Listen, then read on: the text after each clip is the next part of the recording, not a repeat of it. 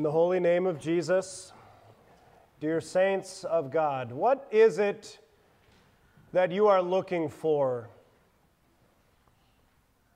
You know, as you think about that question, it might be one of the more common questions that you and I are asked throughout our lives. It really doesn't matter what stage of life you're in. Somebody is asking you that question because you are we all are constantly looking for something in our lives. It could be as simple as a set of car keys. It might be you wandering aimlessly down the grocery aisle trying to find what it is that your wife sent you there for. It could be something big like a house or a spouse. It could be something online, you getting lost down some rabbit hole on Google, or you just scrolling through all of the deals on Amazon. What are you looking for? As common and as regular as that question is in our day-to-day lives, I think it takes a little bit different and maybe even more of a meaningful approach when it comes to this specific time of year. What are you looking for this Christmas? I know that sounds like a really cliche question, but there's a reason that cliche questions become cliche, because they tend to be pretty important. And again, it might be something simple like trying to find the perfect present for your spouse or for your children. But the older you get, it tends to be, I'm looking for the things that money can't buy. I'm looking for peace in my family. I'm looking for stability in my job. I'm looking for healing for whatever it is that's ailing you at the moment. I'm looking for relief and comfort in my marriage. I'm looking for some sort of hope that things will get better. What are you looking for? That's a pretty practical and a pretty important question. But I think it's also good for us to remember that that is a very biblical question. What are you looking for? That is the question that was peppered throughout our gospel reading this morning in Matthew chapter 11. Jesus asks the crowd that question 3 different times. What is it that you went out in the wilderness to look for?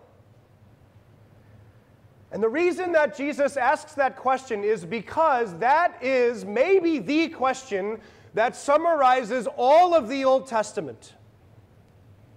Because it is the question that summarizes all of the Old Testament prophecy and preaching. Open up your Bible, starting there in Genesis chapter 3, and going all the way through to the very end of the Old Testament in Malachi chapter 4, and there it is. Promise after promise, prophecy after prophecy, the Messiah is coming. He is the one you should be looking for. And so that was the message.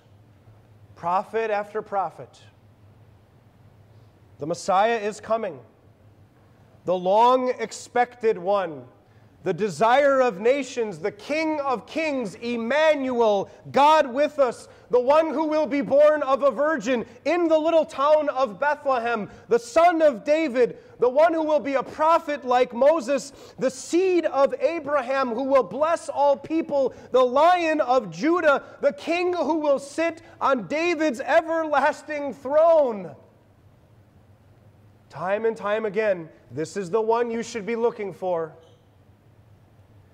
He is the one who will take up our infirmities and carry our sorrows.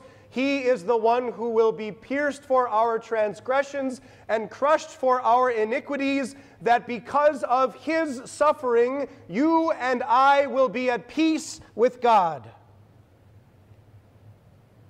That was the message. The message of all of the prophets, and they all pointed to Jesus. pointed to the forgiveness of sins that Jesus would bring. But many of those prophets also said that Jesus would not come alone.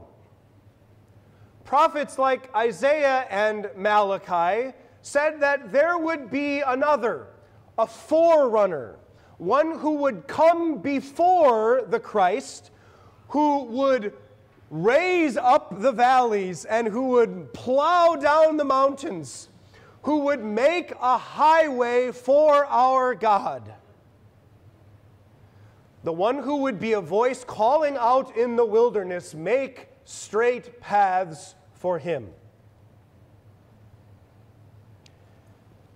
John the Baptist was that voice. We've been listening to him now for 2 straight Sundays. And he's one of those individuals that I think, when it comes to what are the scripture, portions of scripture that you and I hear on a regular here on Sunday morning, John the Baptist is one of those that I don't think gets enough airtime. We really only hear about him this time of year in Advent, and then maybe on one Sunday coming up in the season of Epiphany after Christmas, but that's it. But of course, I think there's a reason for that. It's to remind us that John is not the one. John only came to point to the one. And yet what we do hear about John is fascinating. From even before John was born, it's a captivating story. An angel comes to John's parents, Zechariah and Elizabeth. They're way too old to be having children. They've had none so far. Elizabeth is barren and incapable of having children, and the angel says, "You're going to have a son." And Zechariah laughs, and he says, "Sure." And the angel says, "Here's the sign that I'm telling you the truth. You won't be able to talk until he's born." And so for 9 months, Zechariah the priest is silent. And then a couple months later, Mary, pregnant with Jesus, comes to visit Elizabeth, pregnant with John, and the scriptures tell us that at just the sound of Mary's voice, John leaps in the womb of his mother. The recognition and acknowledgement that even before he was born, he knew that he was in the presence of the one. This is the Messiah, the one who was to come. Then there's that unforgettable scene down at the Jordan River where John is baptizing repentant sinner after repentant sinner, and then Jesus shows up. And Jesus says, "John, I want you to baptize me too." And John says, "Jesus, not a chance. I need to be baptized by you, and you come and ask to be baptized by me." And Jesus compels him, and John does it. And after John baptizes him, John gets to see the Holy Spirit descend down in the form of a dove hovering over Jesus. And as the heavens are opened, he hears that voice, "This is my Son whom I love. With him I am well pleased." John saw it, and he heard it. This is the one. This is the one who will be the Lamb of God who takes away the sin of the world. John saw it, and he heard it, and then he preached it. John points to Jesus. This is the long-expected one. The Messiah has come. He is the scapegoat. He is the Passover lamb. He is the Lamb of God. The Messiah has come. You could say that all of these are John at his highest. The confidence that he was preaching with, baptizing, pointing to Jesus. He is the one. Follow him, believe in him, trust in him. You have in Jesus everything that you need: forgiveness, eternal life, and salvation. And how very different is that John from the John we encounter today in Matthew chapter 11. We don't see John the bold preacher or the fearless prophet. No, today we see John at maybe what we would say his all-time low. John is in prison for calling out the king, which history says doesn't normally end well for you. You see, King Herod had an affair with his brother's wife and then took her as his wife. And John, being the pastor, being the prophet, said to the king, "Repent. What you have done is wrong and it is sinful." And King Herod didn't like that. And so instead of repenting, he had John thrown in prison. And as much as King Herod didn't like John or his message, King Herod's former sister-in-law, now his second wife, really didn't like John and the message that he was preaching. And so she went to her husband and she made a request. "I want you to give me the head of this man on a silver platter." And King Herod did it.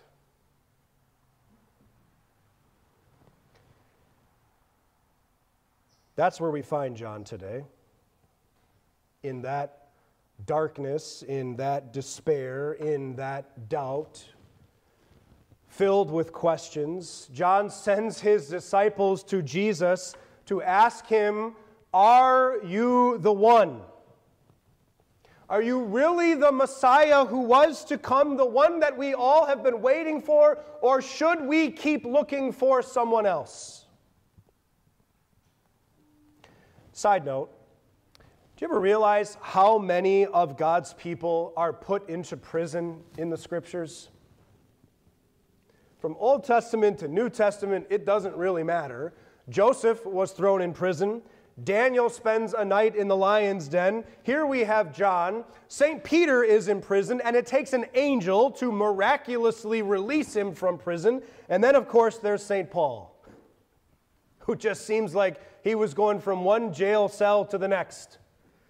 He's put into prison in Philippi, in Jerusalem, in Caesarea, and then in Rome at least once, probably twice.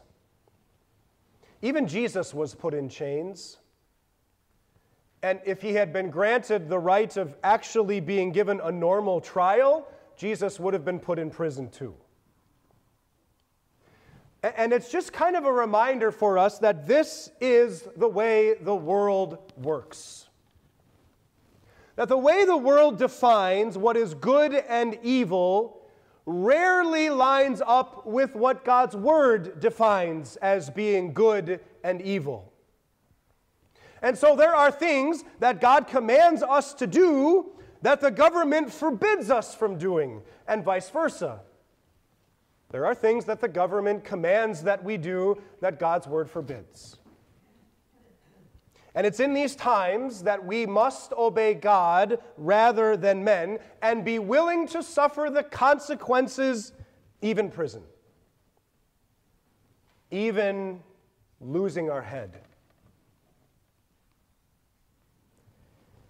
But to do this is obviously extremely difficult. To stand up and do the right thing no matter what.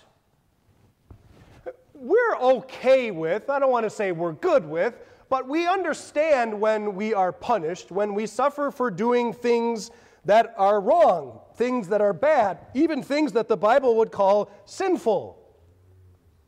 But when we manage to do something that is good, something that is godly, something that God commands, we think to ourselves, this is when I should be praised. And we forget that it tends to be for Christians the other way around.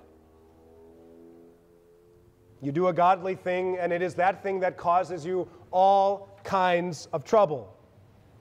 And this seems to be the source of John's struggle here. He was out there doing what God had prophesied he would be doing for hundreds of years. He was preaching repentance, law, and gospel. He was baptizing. He was faithfully carrying out his office as a prophet. He was pointing to Christ, and for all of this, he's thrown into prison. And Jesus has not come to rescue him. Did you know, as far as I can tell, that this is the only death recorded in the Gospels, Matthew, Mark, Luke, and John, where the individual is not immediately raised back to life by Jesus? There's the daughter of Jairus, there's the widow's son at Nain, there's Lazarus, and of course there's Jesus himself. And then there's John, the greatest man ever born of a woman, is allowed to be left in prison, is allowed to be beheaded. Jesus lets John experience all this suffering for doing the right thing and to ultimately even die because of it. And so can you blame him that John asks the question, Jesus, are you really the one? Are you really the Savior, or should we keep looking? And there's always a debate here that pops up whenever you get to this text. Preachers and pastors and Bible scholars, and they wrestle with, is John really struggling here? Like, is he actually doubting? Or is he just simply kind of using it as an opportunity because he knows his days are numbered? He's using it as an opportunity just to send his disciples to follow Jesus. And I tend to think the answer is, as is regularly the case in Scripture, the answer is both. And I think it needs to be both. The problem here actually comes in when we tend to think that it can only be one or the other, and not just with John, that you either have genuine faith or you are a doubter, that you can't be both. But I'm convinced that John is experiencing genuine doubt here. He's wondering whether the things that he preached concerning Jesus are true. But as he fights with his own despair, he maintains faith that trusts in Jesus. This is why he sends his disciples to Jesus. And in doing so, John reveals himself to be a true Christian. In his doubts, John shows that he is a true Christian. And that is exceedingly comforting. Because sometimes I think we get this impression that the famous believers in the Bible were somehow blessed with this like superior faith. That God just said it and they believed it and they never questioned it and they never struggled with it and they never wondered and they never doubted. And so when we do, we think, what's wrong with my faith? Why hasn't God given me a faith like that? What's wrong with me? Why am I so weak?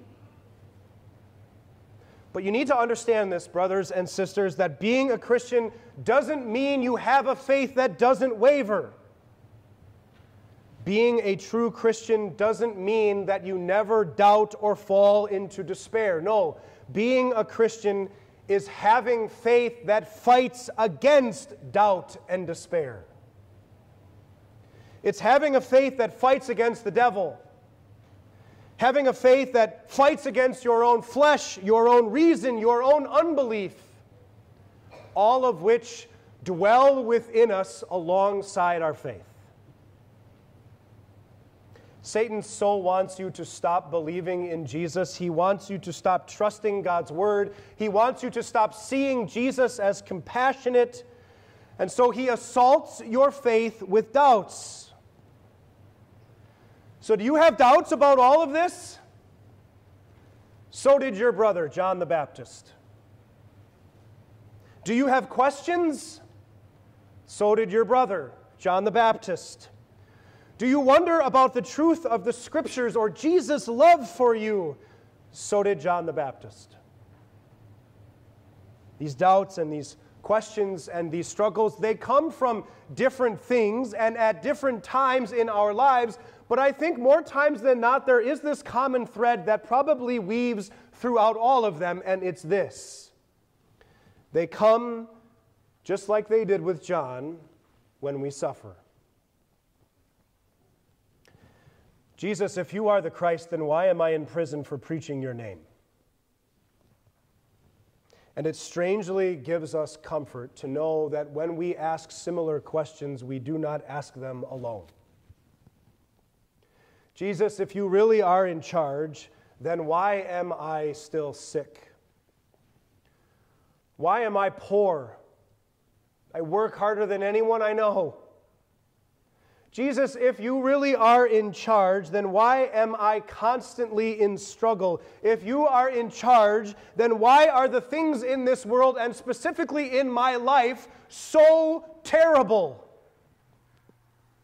Lord, if you are in charge, then why does it feel like I'm all alone?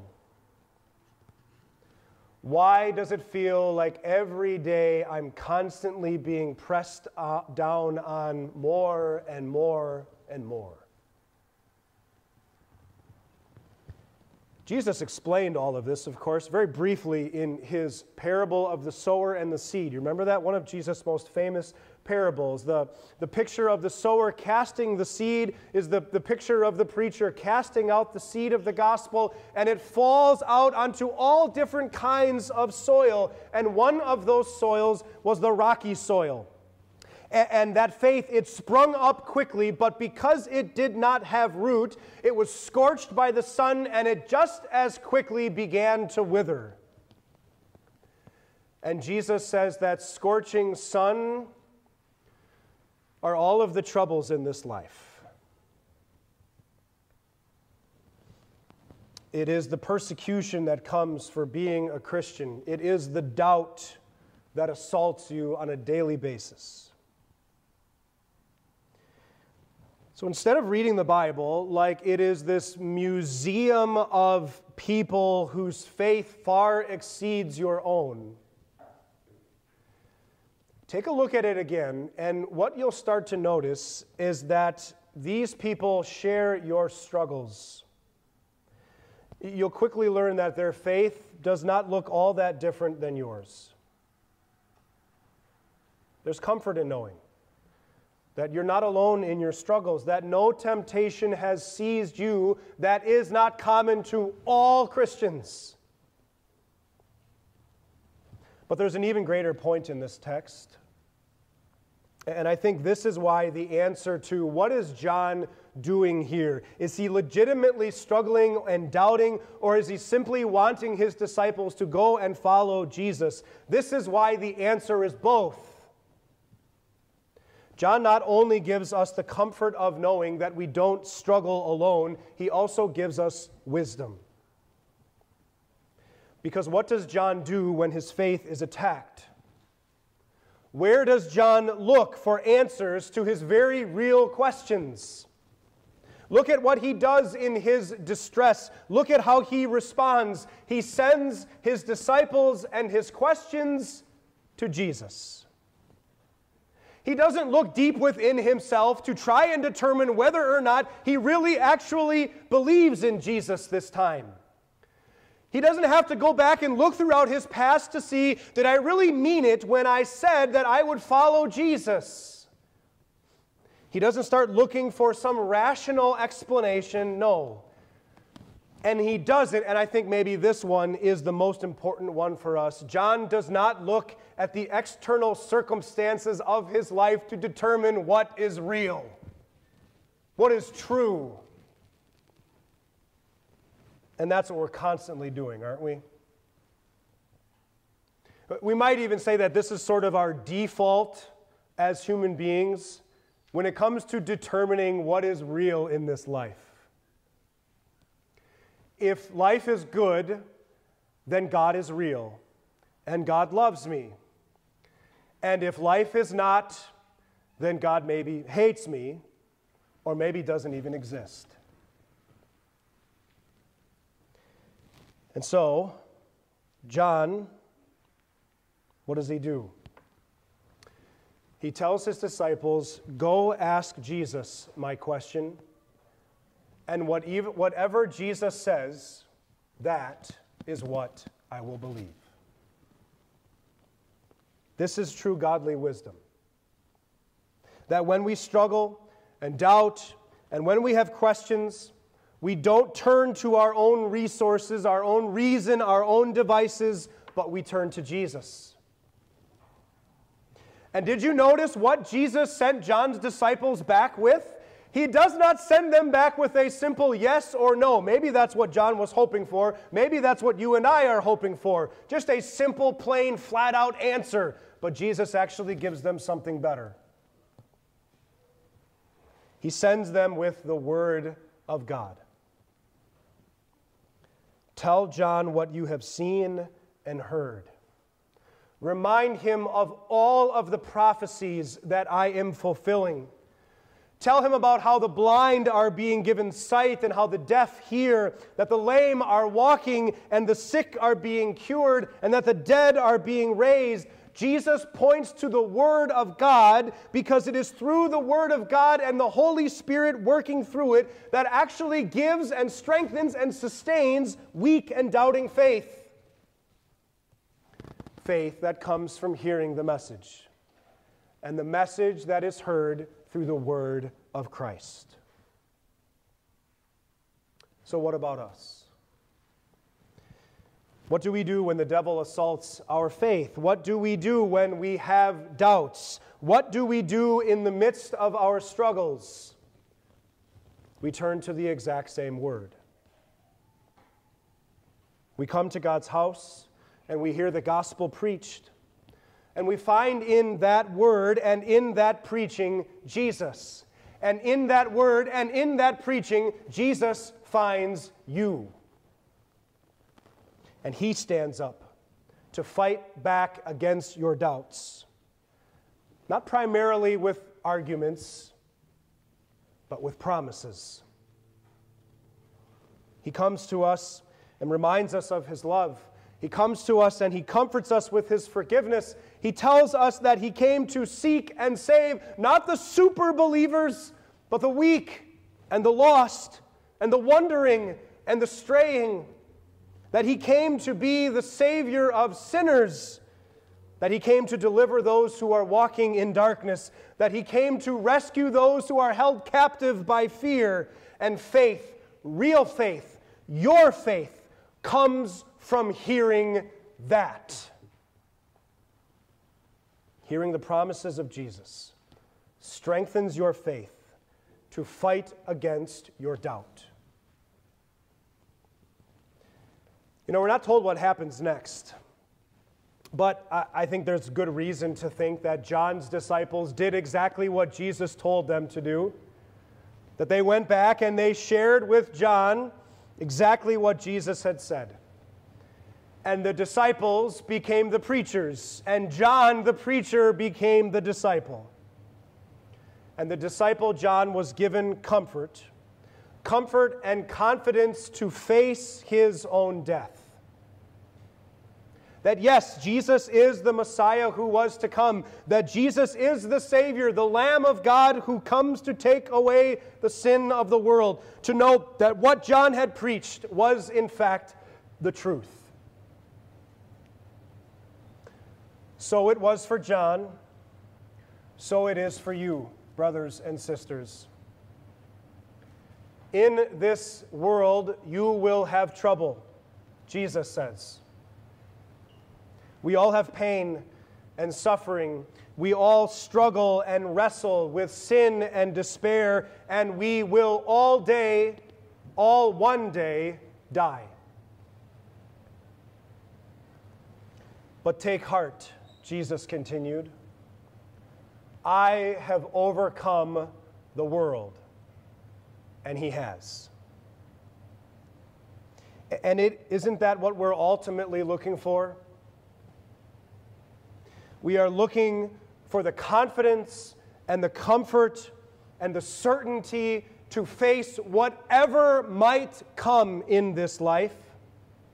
The confidence to live another day and the confidence to die.